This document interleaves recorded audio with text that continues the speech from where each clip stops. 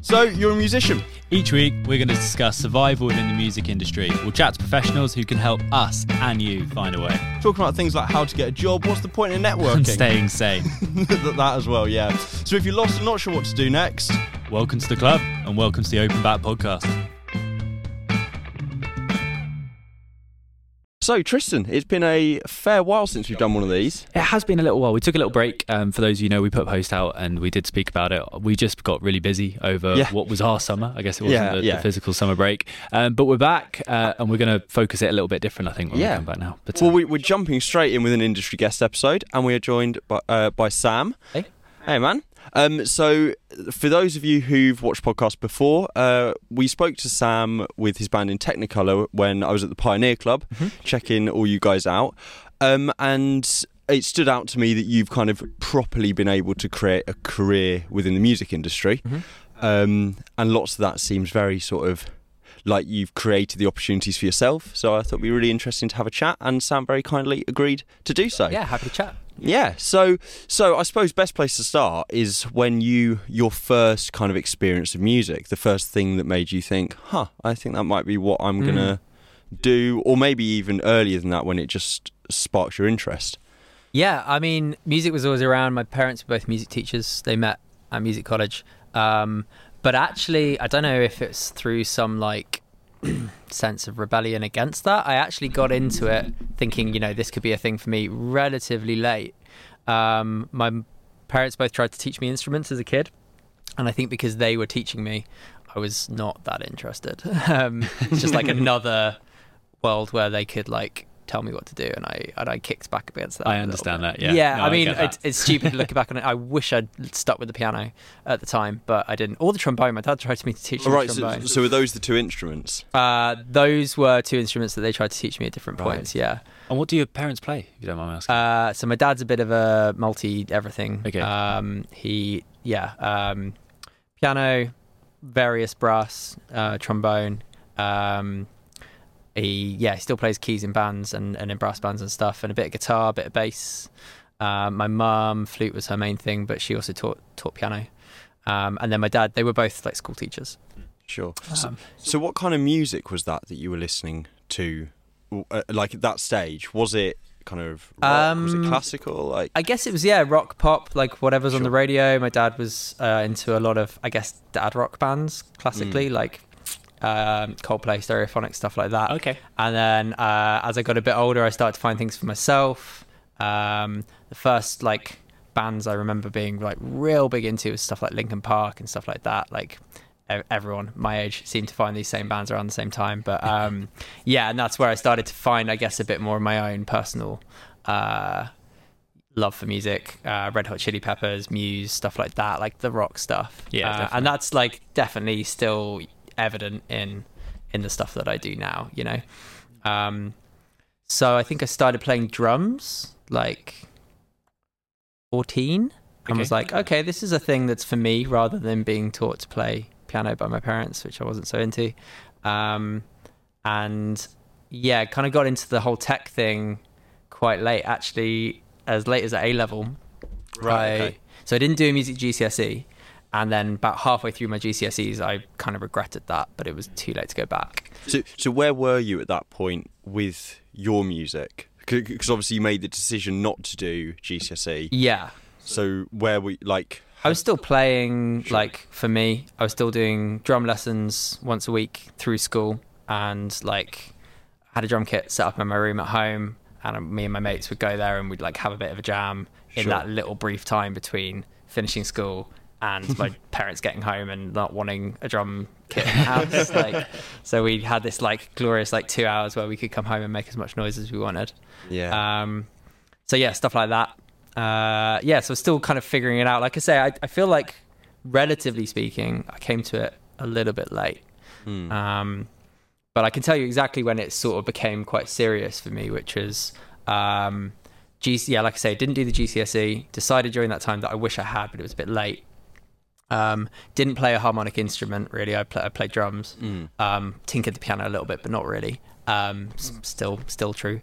So I went to the music teachers and I said, I'd really love to do music A level. And they said, well, you're going to struggle because you don't have any theory, you don't have any. I'd started my drum grades, I think, but didn't have any harmonic knowledge really. They're like, you're going to be going into the deep end.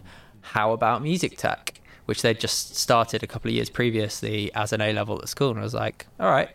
And my teacher was incredible.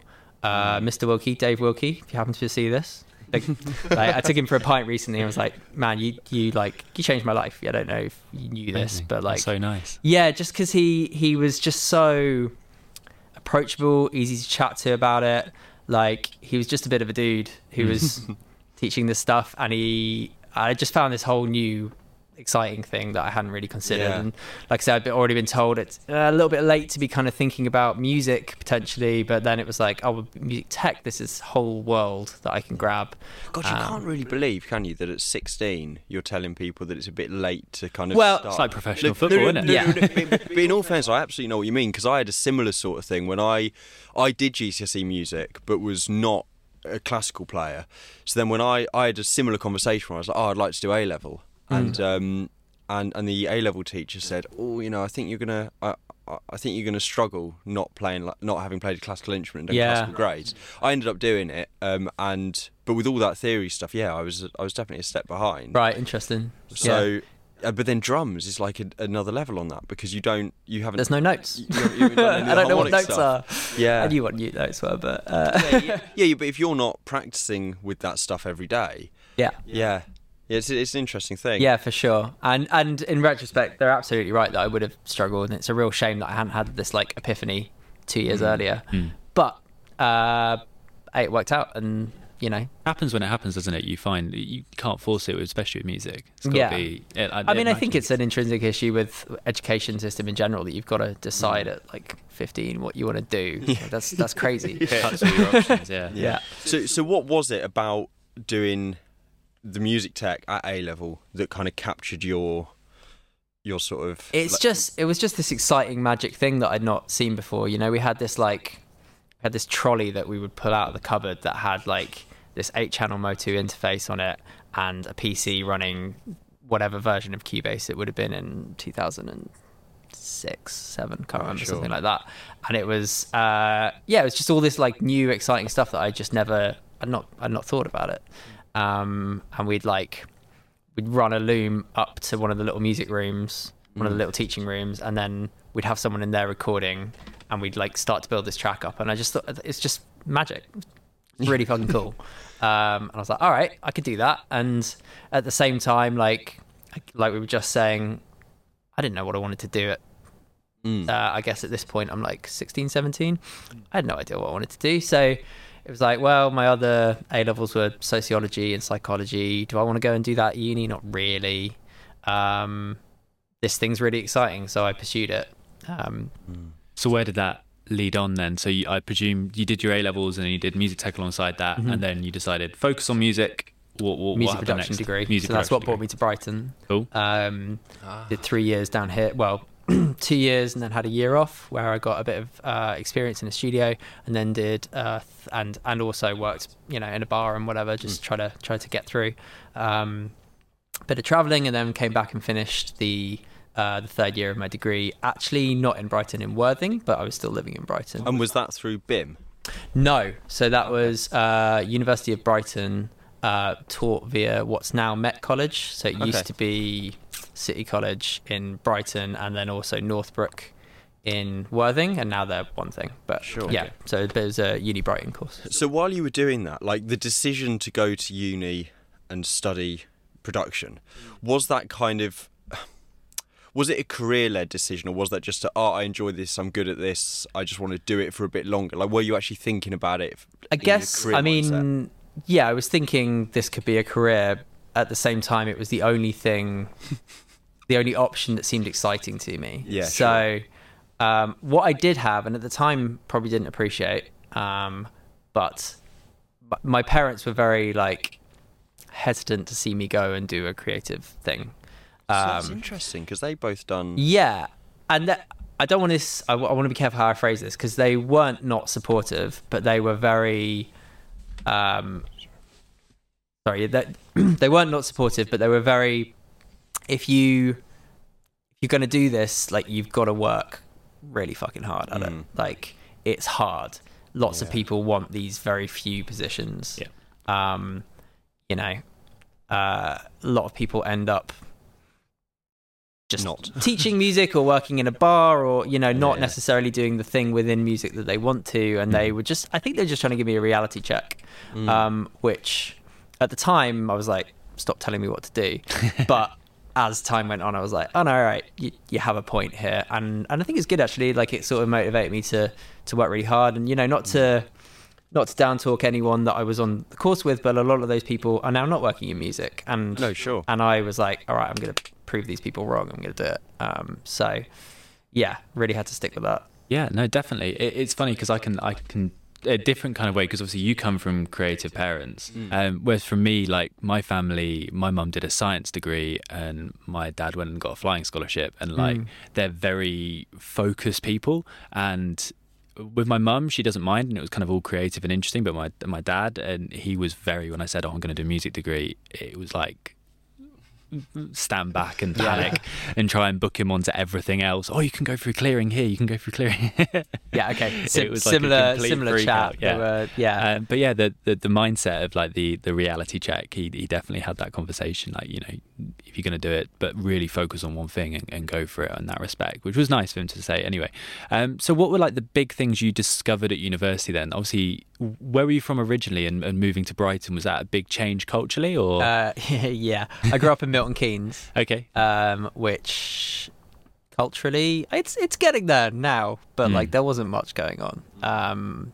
Yeah, it's this weird little planned city, and it sprung up in 10 years, and culture takes longer than that to embed, right? So recently, actually, I was doing sound for a band called Delta Sleep, and we played a little venue in Milton Keynes, and it, really vibey, cool little venue, and it's nice to see these places finally popping up. Anyway, moved away from Milton Keynes to come here, and suddenly there's like a gig on every single night, and there's, I mean, Brighton's hardly short of culture, is it? That's it. And it was a real like, oh, this is what a city can be like. Sure. And now when I go back to Milton Keynes, I appreciate it in a different way. But had you been gigging in Milton Keynes when you were younger? Not properly. Sure. No, there was like one venue really that we would go to. It was open on Friday and Saturday night only, and it was a leisure centre the rest of the week. But I never played there. No, I didn't really. I was in bands, but we didn't do anything. No, sure. We played battle of the bands, you know what I mean? So yeah, I guess that's the next logical thing. Did you join bands when you came to Brighton? Yeah, so started actually meeting people and recording them or playing with them. I mean, I've always been more from the tech end first, to be honest, ever since that kind of eureka moment that I had during my A-levels that we were just talking about. So yeah, I was less interested in playing and more like that was the thing I did as a hobby, and I was just really excited to be like recording people, meeting people, met a bunch of people from BIM, as well as people on my course. Some of those people went on to start Small Pond with later on, some of the people that I met at BIM. And, you know, we started by just recording each other's bands and like just meeting like that, you know. For a while, there was a gap between bands where I wasn't really playing with anyone for a good chunk. And I got rusty and I wasn't that good. And then came back to it and was like, oh yeah, the thing that originally made me fall in love with music. Great. Yeah. But I mean, even now, I don't know if I should say this because the last interview we did was with In Technicolor. But I love that band and I love what it does for me and how it's going together. But it's like, it's got to be the fun part of music for me. In fact, I think I said this in the In Tech interview as well. Like, this is the career part. And I love it, and I focus on this, and I want to build this. And in tech, I really hope it does well, and I work hard at it as well. But it's like, it's a hobby. It's more of the fun part of music for me. You know what I mean? Like, I need to turn up. I want to have a few beers with my pals. I want to play a rock show, and like, that's the core of what that is. You know what I mean? Yeah. Yeah, do you think of your live music playing? Because that's a great way of looking at it, like almost not hobby-esque, but hobby feels like a slightly dirty word, but you know what I mean? It needs to be, the core of it needs to be fun. Yeah, absolutely. But I think a lot of people who study music or into music, play instruments, have this, that I think you've worked very hard at getting a career within the music industry, but it's interesting that you still divide the kind of the job aspect. I'm not saying you don't enjoy your job, but you divide the job aspect, the career, from the kind of fun aspect. Not to oversimplify, because I'm sure it's not quite that. Yeah, I know. Obviously, there is some grey area between, but like, I don't see myself as a professional drummer. No, or a professional musician.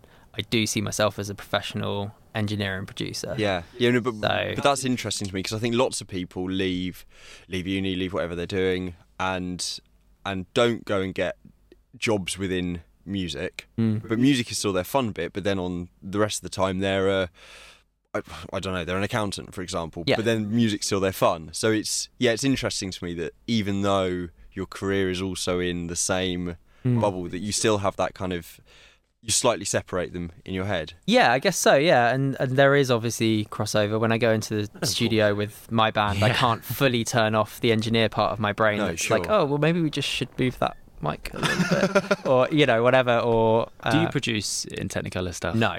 You don't? No. And that's I mean, partly that's because the band predates me. I joined just in time for the last album, basically, but they had a whole record before me and a whole relationship with their producer, who's a guy called Mark Roberts, who's fantastic, and actually he drummed with them for a while before I did. Right. Okay. So it's all very incestuous. These are all people who work and have come through this building, so we all know each other from Brighton scene. Cool. But so there's already that kind of relationship there, and I sort of slotted in. And the other thing was that I did a couple of tracks with my old band before that, Heimweh, and it just became this whole everything else took priority, right? Because I'm like, oh, well, I've got this paid mixing job. I'm going to do this paid mixing job before I mix my band stuff. And then also you're too close to it. Like, you can't really like separate from the art a little bit, and you're like, I could just edit these drums forever and still not be happy, stuff like that. So it's quite nice now with Intech that I get to just do the artist thing, and I'll turn up to the studio, and I will like help him set up some mics and stuff because I know what I'm doing with that. But Mark is the guy that goes, cool, we're happy with that tape, we're going to move on, or maybe we should try this in a chorus, and I'll happily just sit back and be like, great, I'm just a drummer today. And that's nice. I really enjoy being able to do that, and it's been really eye-opening actually seeing it from the other side with someone as fantastic as Mark, where you like, I'm still learning stuff, like steal all his ideas. Absolutely. Like, that's how you manage a drummer who isn't happy with their drum parts. Great. He made me feel loads better about that. Hopefully I can do that for someone else. That's really cool. Okay, so let's roll it back a bit. So you've come back from travelling, you finished off your degree, and you've got to that crossroads where, me and Will are both read through it. A lot of people that listen to our podcast, we know, are at that kind of crossroads at the same. What was your next move? So like a really scary year after finishing uni. So I think I mentioned already that between my second and third year, I was working in a hotel and hotel bar, and also starting to pick up a little bit of sound work at this studio in Brighton, which it was pretty basic. Like, I loved the place, but we had basic equipment. We had some 57s and a Mackie desk, and the rooms weren't like that well soundproofed. So if you had a recording in one room, you might hear the band next door having a practice. Like, it was not ideal. But it was a foot in. I was excited just to be in any sort of studio, and I loved that place. Like, it was held together by gaffer tape, but it was fantastic. Still going as well, really happy. Brilliant. And so out of the back of that, that's where I think I mentioned this earlier when I was getting a bit ahead of myself, where I started meeting some people from BIM. There was a guy there called George who we founded Small Pond where we are now, but we met both engineering at this place, and he was teaching some kids classes that came in there, and we were both kind of running sessions and stuff. And then through him I ended up meeting the other guys that started it, Dave and Liam and Vlad. Dave came later actually, but basically just started sort of grabbing any little bit of vaguely sound related work that I could. I had a pub job which was pretty flexible, so things would start to come in and I'd go, can someone just cover my Saturday shift? I'm going to go record this band for not that much money instead. And that just kind of led to meeting people, more opportunities after a little while. The person who ran the studio knew someone who was setting up a venue, and they're like, can you do live sound? I was like, yeah. Absolutely not. I was terrible, but I figured it out, and now I'm not terrible, hopefully. So like very much learned on the job. Shouldn't have been given that job, but said yes and made it work. Absolutely. And then eventually, and actually the live sound stuff picked up a lot quicker than the studio stuff. So the studio was always the plan, and the live sound was just something that appeared. I was like, that sounds more relevant than working in a pub. Same as a lot of people end up working in labels or whatever. They maybe want to be a musician, but it's in the right circle, right? So you grab it. So that stuff picked up. Managed to quit the pub job within the first year, which was a relief, because there was a moment I was like, maybe I'm one of those guys that has a music production degree and just works in a pub now. Nothing against those guys, but it's not what I wanted, No. And so that was that was the big relief as that stuff started to pick up. So what, I mean, you maybe have already said this, but what led your decision making? Because obviously, you come out of uni, there's a load of things you need to sort. You need money for one, but you also want to kind of focus on the industry, all this. So when you're making these decisions and opportunities are appearing or not appearing, what is the sort of the factor that is like trumping everything else, saying, well, that's what I'm doing because it gives me this? I mean, if I'm honest, it was all quite reactive. For years, I think my career felt quite reactive. Like I was just saying, I didn't really plan to get a job in a venue. It just was offered to me, and I was like, sure. And then same the first time I went on tour, someone was like, hey, do you want to come on tour? You can do live sound, which by this point I could. I was like, yeah, sure. I've never been on tour. Let's do that. And that led to some incredible stuff. But just being quite, I guess if it was in music, that felt like progress to me. And if it was either exciting enough or in the right direction enough for the career or paid enough, any of those three things, I was like, I'm going to grab it. You know what I mean? There's a huge amount of bravery involved in that, and I think a lot of people do underestimate that, because I had it coming out of uni. The first thing everyone does is go play in a function band, because I did a performance degree. Sure. That's the same thing. So sign up for an agency and then realise, all right, I've been given a set list 12 hours before someone's wedding, and there's no keyboard player, and I have to start the first dance song, and then really being terrified. And then equally, when I was similar to you, I didn't volunteer. I got given a job, sound engineering, live sound, but more portable kind of things. And I kind of knew my way around the little portable desk that we always use. And then I go to a venue that have got their own desk, and I messaged you repeatedly throughout the night, which was 36 channels, and I just could not get the reverb to sidechain to it at all. I was just completely lost on the desk in general, and in the end I just lied to the artist and just said, the reverb channel's broken. It was only a short gig, so it didn't really matter, and the room had a bit of echo, but I just about got the monitors working for them. I was really proud of myself. Right. So I that's really brave as well to take it on, especially like if you don't know, and also that failure sort of thing. A lot of people are scared to do that, whereas for sure. I mean, I do wonder, there's a line there, like between sure, it's brave. I think also I was like a little bit almost arrogant. Brilliant. Just like I was just I could do live sound. I was bad. The first few gigs I did not sound good, but also I was getting paid 50 quid a night cash, and it was like, all right. I mean, from now looking back, and I'm like, to the venue, you get what you pay for, and I had a good opportunity to learn on the job, and by the time I'd finished that kind of first year at that venue, which I won't name, it doesn't exist anymore anyway, but they, by the time I'd finished that, I was actually all right. Yeah. And then someone else heard me mix and was like, oh, this venue, Sticky Mike's, which RIP, we loved Sticky Mike's. It was in Brighton for years, and they needed another house tech, and I was like, okay, I could actually do that now because I've put in my time doing it badly elsewhere. So how many how many years roughly are you in that sort of that phase where you're jumping between lots of different things? Still now. Yeah? Yeah, still now. I mean, they're all music things now. Sure. Like I managed to phase the pub out a year or two in.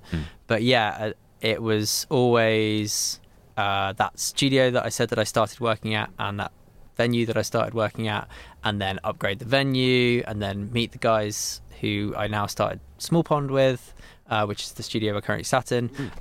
But, you know, for even years before the studio started, we were still maybe about 3-4 years. We were doing location recordings and like mixing records in.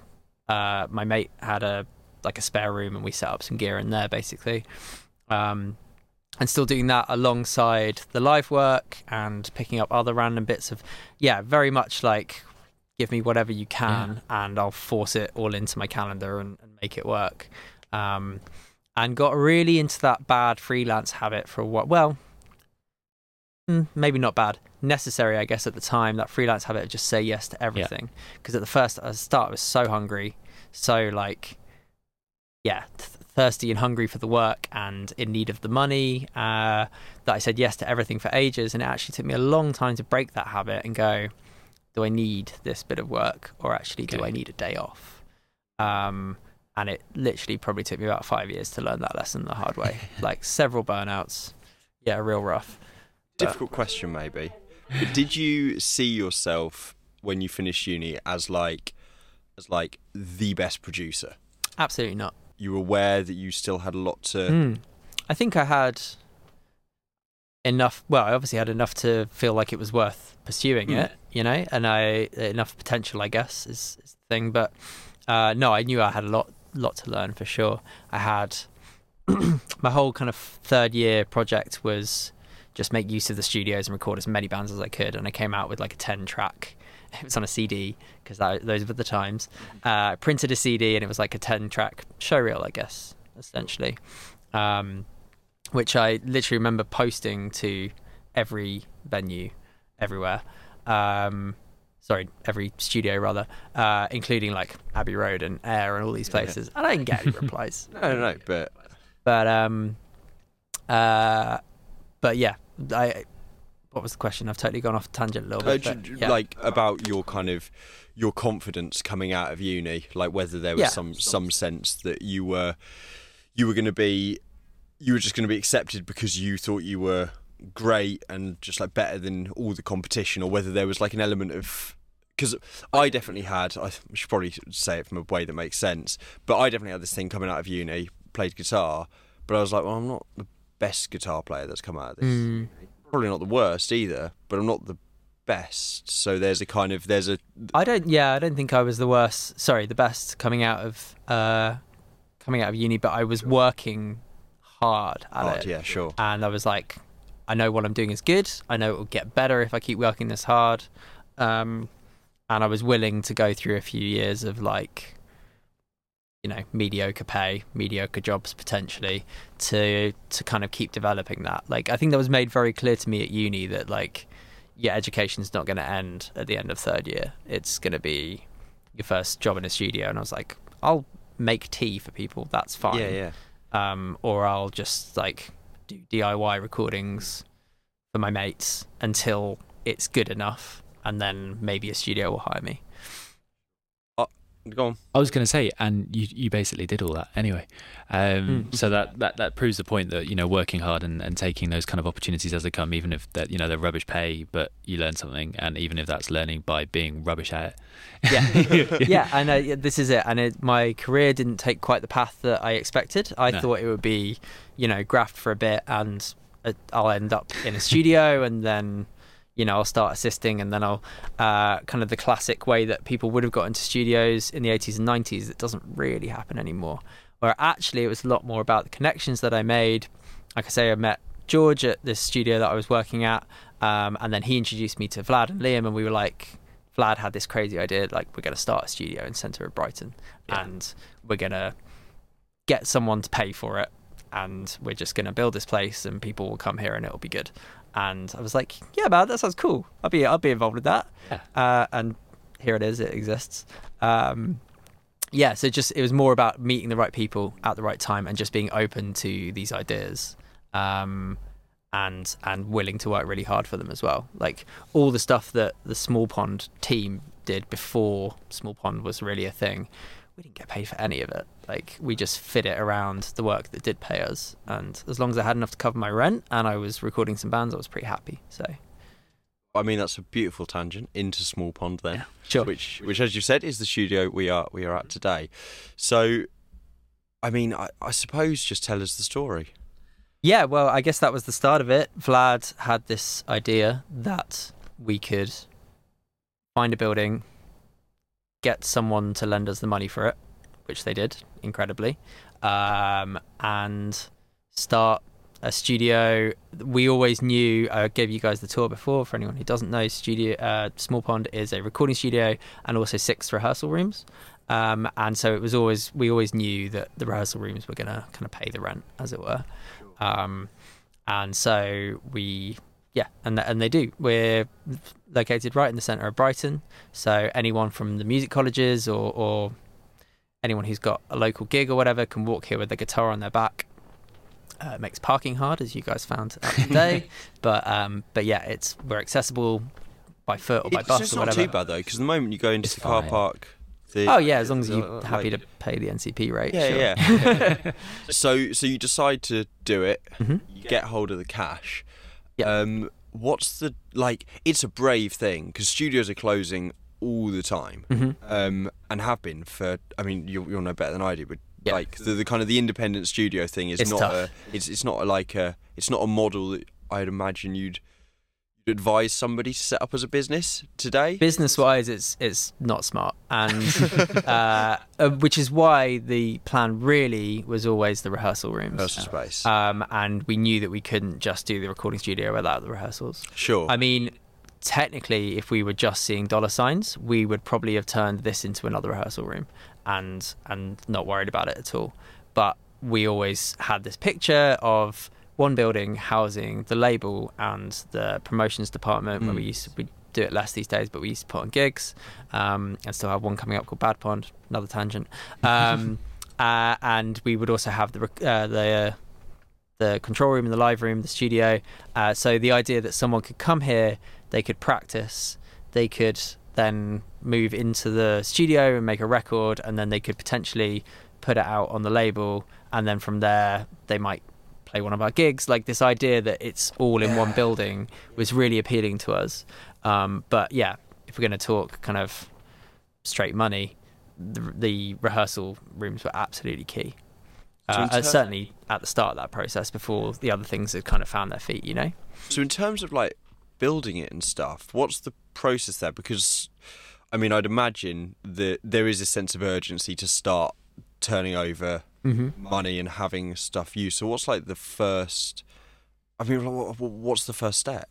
We found a guy called Robin, I forget his surname right now, but he basically ran a company that designed studios. So we literally went to him and went, we've got 8 rooms, control room, live room, 6 rehearsal rooms, and a reception area, and we need to turn it into a fully soundproofed studio.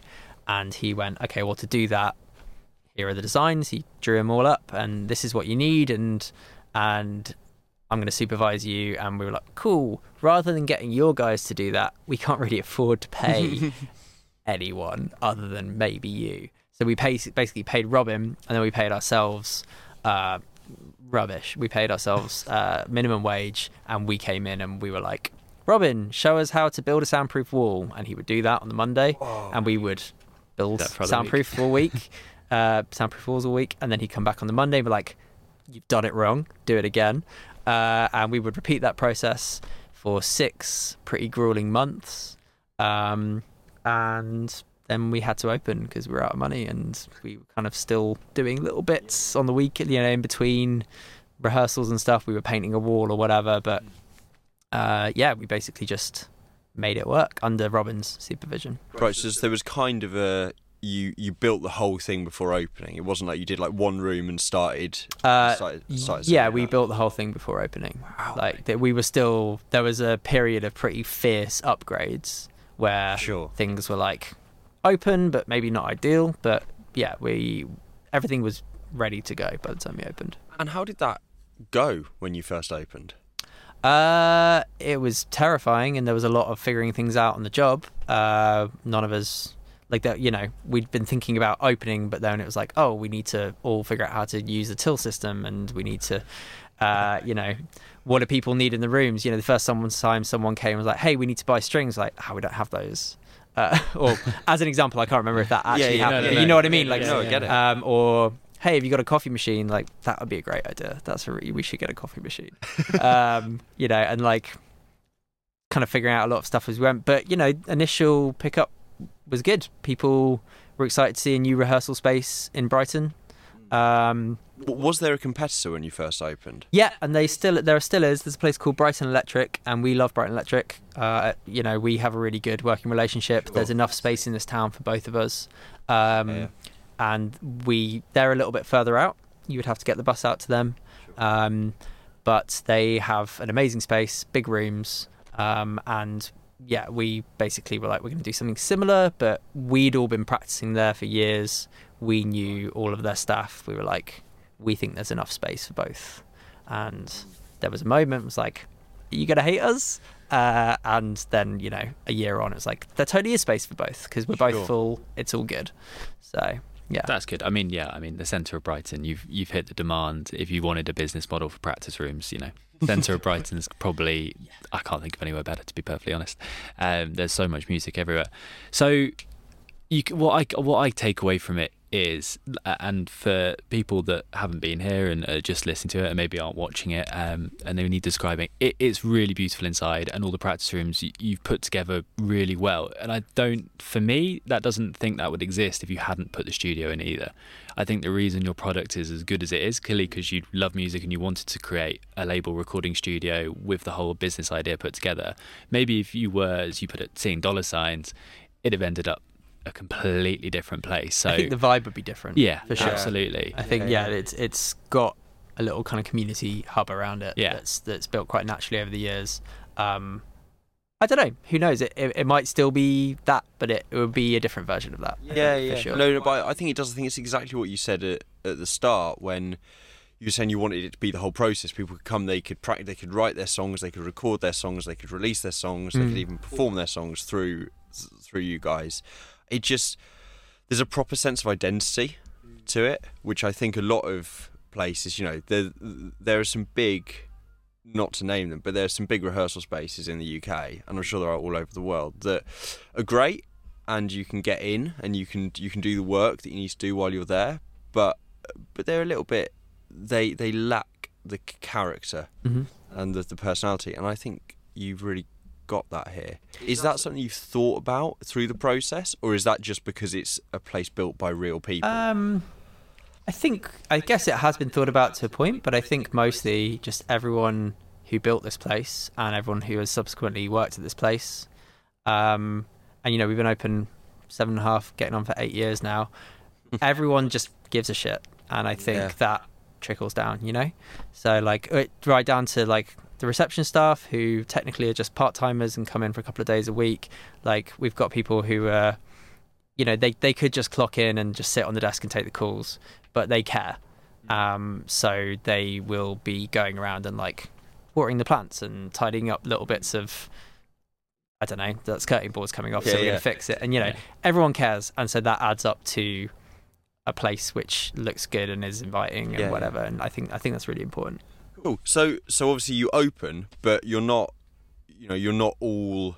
You each have individual jobs, I guess, here as well. Or at least you definitely do.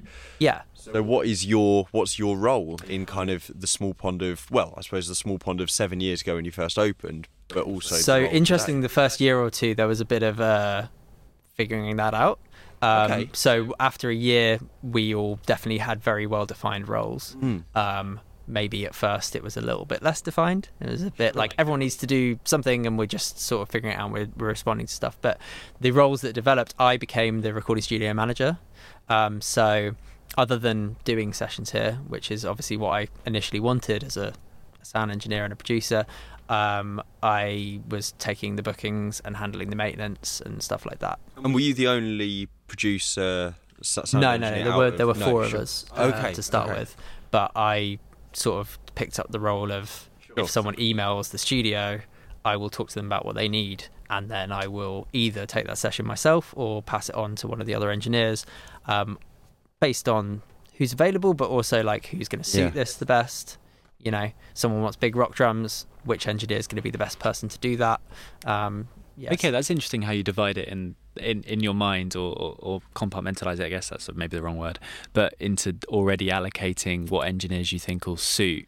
Yeah, well, you try and have a few people. You know, if someone's coming in to record a rap vocal, that's not necessarily my strongest suit, so I'll give that to an engineer who's going to treat that or be more in tune with that.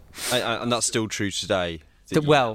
Still true today, but I've actually very recently taken a step back, so I'm no longer the recording studio manager here. Sure. So I've still, one of the founders of Small Pond and have a foot in the door in that respect, but we have kind of managers now running the rehearsal studio, and a new manager called Sam, taking over from me doing the recording studio day-to-day stuff. So I'm still doing sessions, and I'm still doing kind of keeping an eye on it from the top, I guess, but that kind of middle management stuff, I've gone, someone else can do this, which is... Yeah, sure. And where does that decision stem from? Wanting to just have more time to do more projects, basically. Sure, the thing that I initially wanted. And that's not to say I haven't loved doing the recording studio manager stuff. I really have. It's been great, and I've built something here that I'm really proud of. We all have. And it's now like, okay, that could run itself if I give that to someone else. I don't need to be doing that day to day. I could spend more time doing projects, or I don't know, with my girlfriend, or I suppose going on tour or whatever. It's you in control of the time you've got. Yeah. Rather than, To be frank, I just wanted less time on my emails. No, you're fair enough. And I suppose if you're in a position as a founder and all that to do that, then I mean, it felt like it was the right time to do that. So, yeah. So is that what you see going forward next? You want to tour more, have more time to yourself? Probably not tour more necessarily, actually. So I did a lot of touring over the year, like while still holding down this job. All the emails and stuff, I would be doing them in the back of the van, basically. I might still tour a bit, but I want to be spending more time in the studio, but creatively, rather than underneath the knee fixing it, for example. So I love her, but she's had a hard life. So I want to be spending more time recording, mixing, producing bands, which is something I already do. Yeah. But it would be nice to have a bit more time to do that, basically. So that's sort of the next chapter, is building up that up further than it is. Fair enough. How does the communication work between, so I presume you were the studio manager before, how, in terms of like mixing and mastering, how do you allocate that in terms of the time sharing between the studio and who gets the desk for longer? Well, it's sort of case by case of whatever project comes through. Like, someone comes through, they book a week to do an album or an EP or whatever, and I will kind of allocate an engineer to that or myself to that, and then we book in time, and it's very much a first come first served. Put it in the calendar. If it's not in the calendar, fine. then it's not happening. Wasn't planned. And people will sneak in the evenings to do bits of their own projects or whatever. I'll come in and do my own bits, but if there's something in the calendar that's booked, that's what's happening at that time. No, absolutely. Sorry. How much of the original image do you think has come to fruition of Small Pond?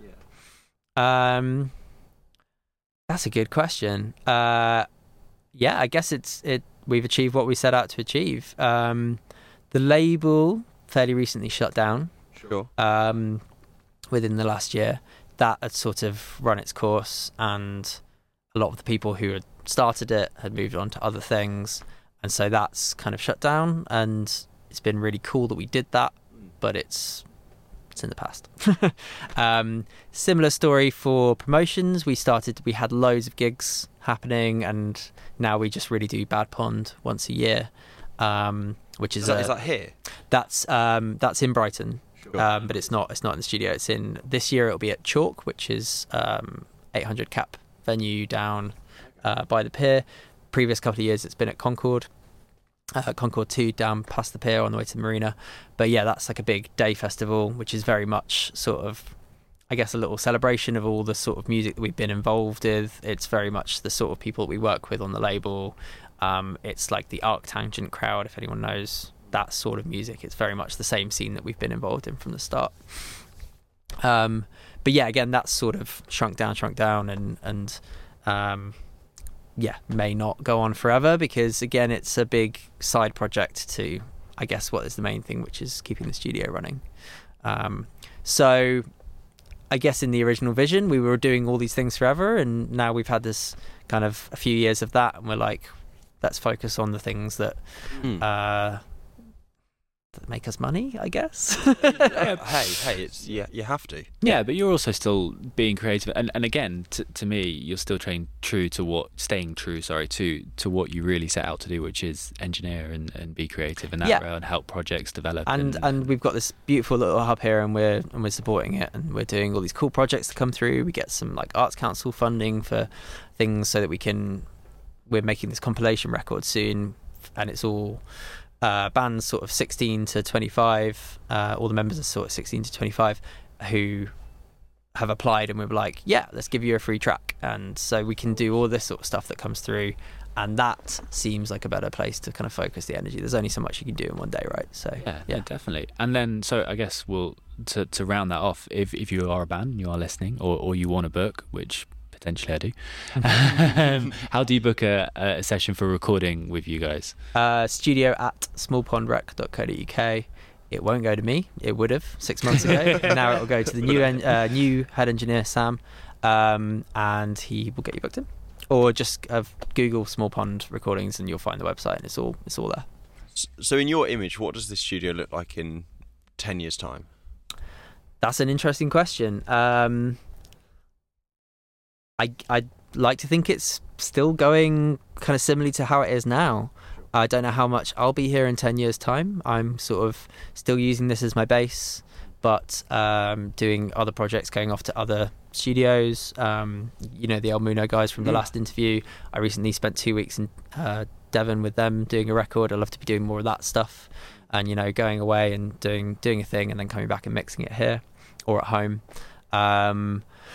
But yeah, this place, I hope will continue kind of doing what it's doing now, getting busier, getting bigger projects. Maybe we would expand and have a bigger recording studio somewhere nearby. Don't know. But I certainly see it still kind of cracking on in 10 years. And then what about you? What are you doing in 10 years? In an ideal world. An ideal world. Yeah. I mean, yeah, more of the big projects, less sort of someone's coming in for an afternoon to record drums and take that home, and more of here's an entire album and it's going to be a month's worth of work, and you're going to get really involved, and you're going to do pre-prod and right through to passing it off for mastering. I want to be doing more of those sort of projects, whether that be here or at other studios, or maybe I'll even start another studio of my own one day. I've always kind of had this like fantasy, I guess, of like a residential type studio where, living out not too far out of Brighton, but a little bit in the countryside, or maybe even somewhere in Europe, who knows. But yeah, like living in this place where people will come and they will spend a week or two making a record, and we'll all, they'll all sleep in the place, in the farmhouse or whatever. That's cool. That's really cool. And we'll get up and we'll have breakfast together and we'll make a record. That's my favourite way to work, and I would love to have a place that does that. But do that. Well, if anyone wants to fund me, that'd be great. But yeah, certainly those sort of records is the thing that I want to be doing, whether it's my own space or hiring other spaces and then having my own mix room at home. Bigger projects, more involved. While Small Pond hopefully is still here ticking away. How have you, in your kind of time doing music, I suppose, have there been any have you seen the industry change in any ways? I mean, kind of the whole industry or subsections. Big question. I I mean, I guess I got into it as CDs were already dying and Napster was already, and then Spotify, and then, so all the obvious answers to that question are absolutely a thing. Meanwhile, recording technology has become cheaper, so there is a lot of, I think I just talked about it, someone will come in and record drums for a bit and then take it home, and they will track the guitars and track the vocals and stuff at home, and maybe even mix it themselves. So there's a lot of, it's become quite bitty. Sure. The sort of projects that I want to do, like just talking about where we do an entire album and I'm involved from start to finish, that's less common these days because people can do huge chunks of that stuff at home. So I think that's the issue with studios, is that they either need to be big enough that people want to go and do an entire thing there, and that sort of takes like label money and stuff, or they need to be quite specialized where someone is happy to run a studio where people just come to do drum tracking and then take that stuff away. And I suppose you're not getting the kind of the smaller grassroots artists doing that because they need to be able to pay for. That's it. A whole album to be recorded is not going to be. It's a big chunk of money to be self-funded. So you will cut corners and do bits that you can at home. Hey, I mean that's what we've done. That's what everyone does. It's what it's what I would do. For sure. Just take the stems and leave.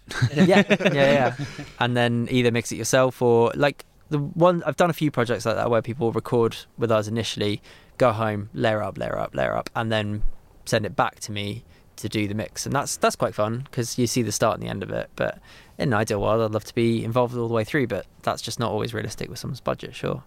Yeah. Does that frustrate you in terms of, obviously you're going to take the work for what it is, but is there frustration at the moment that you're not able to have that full, I wouldn't call it frustration, but when that full project does come through, it certainly feels a lot more fulfilling. Sure. Okay, cool. I think the fact that I'm not getting those as much as I would love to is what it is. Like, it's all. Yeah. I've always known it like that. You just asked me if it's changed a lot, and it's kind of always been like that since I've been in the industry. Sure.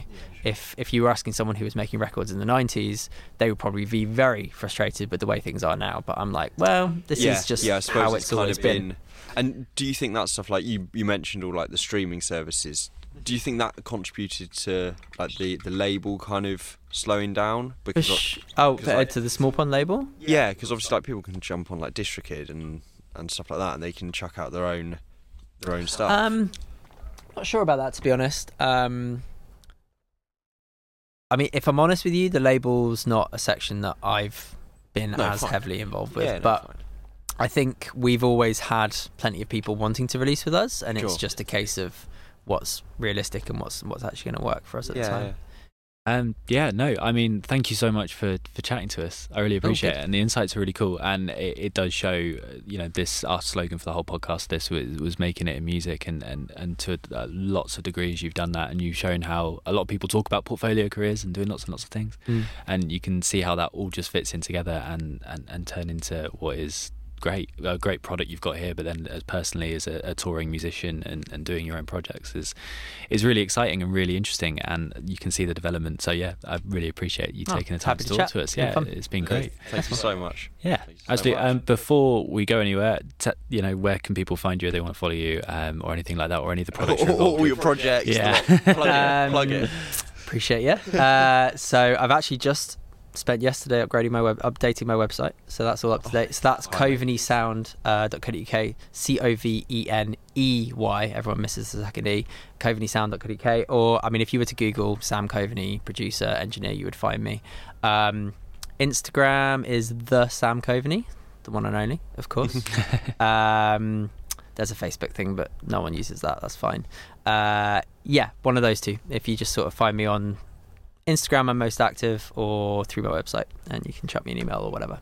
Amazing. Well, obviously those will all be linked down below on Spotify, YouTube, all the other places we put these out now. And we'll obviously link you on Instagram and stuff, and people can go and check out as much stuff as possible. I'll try and keep it up to date. Perfect. Well, thank you very much, Sam. It's been lovely chatting to you again. Cheers.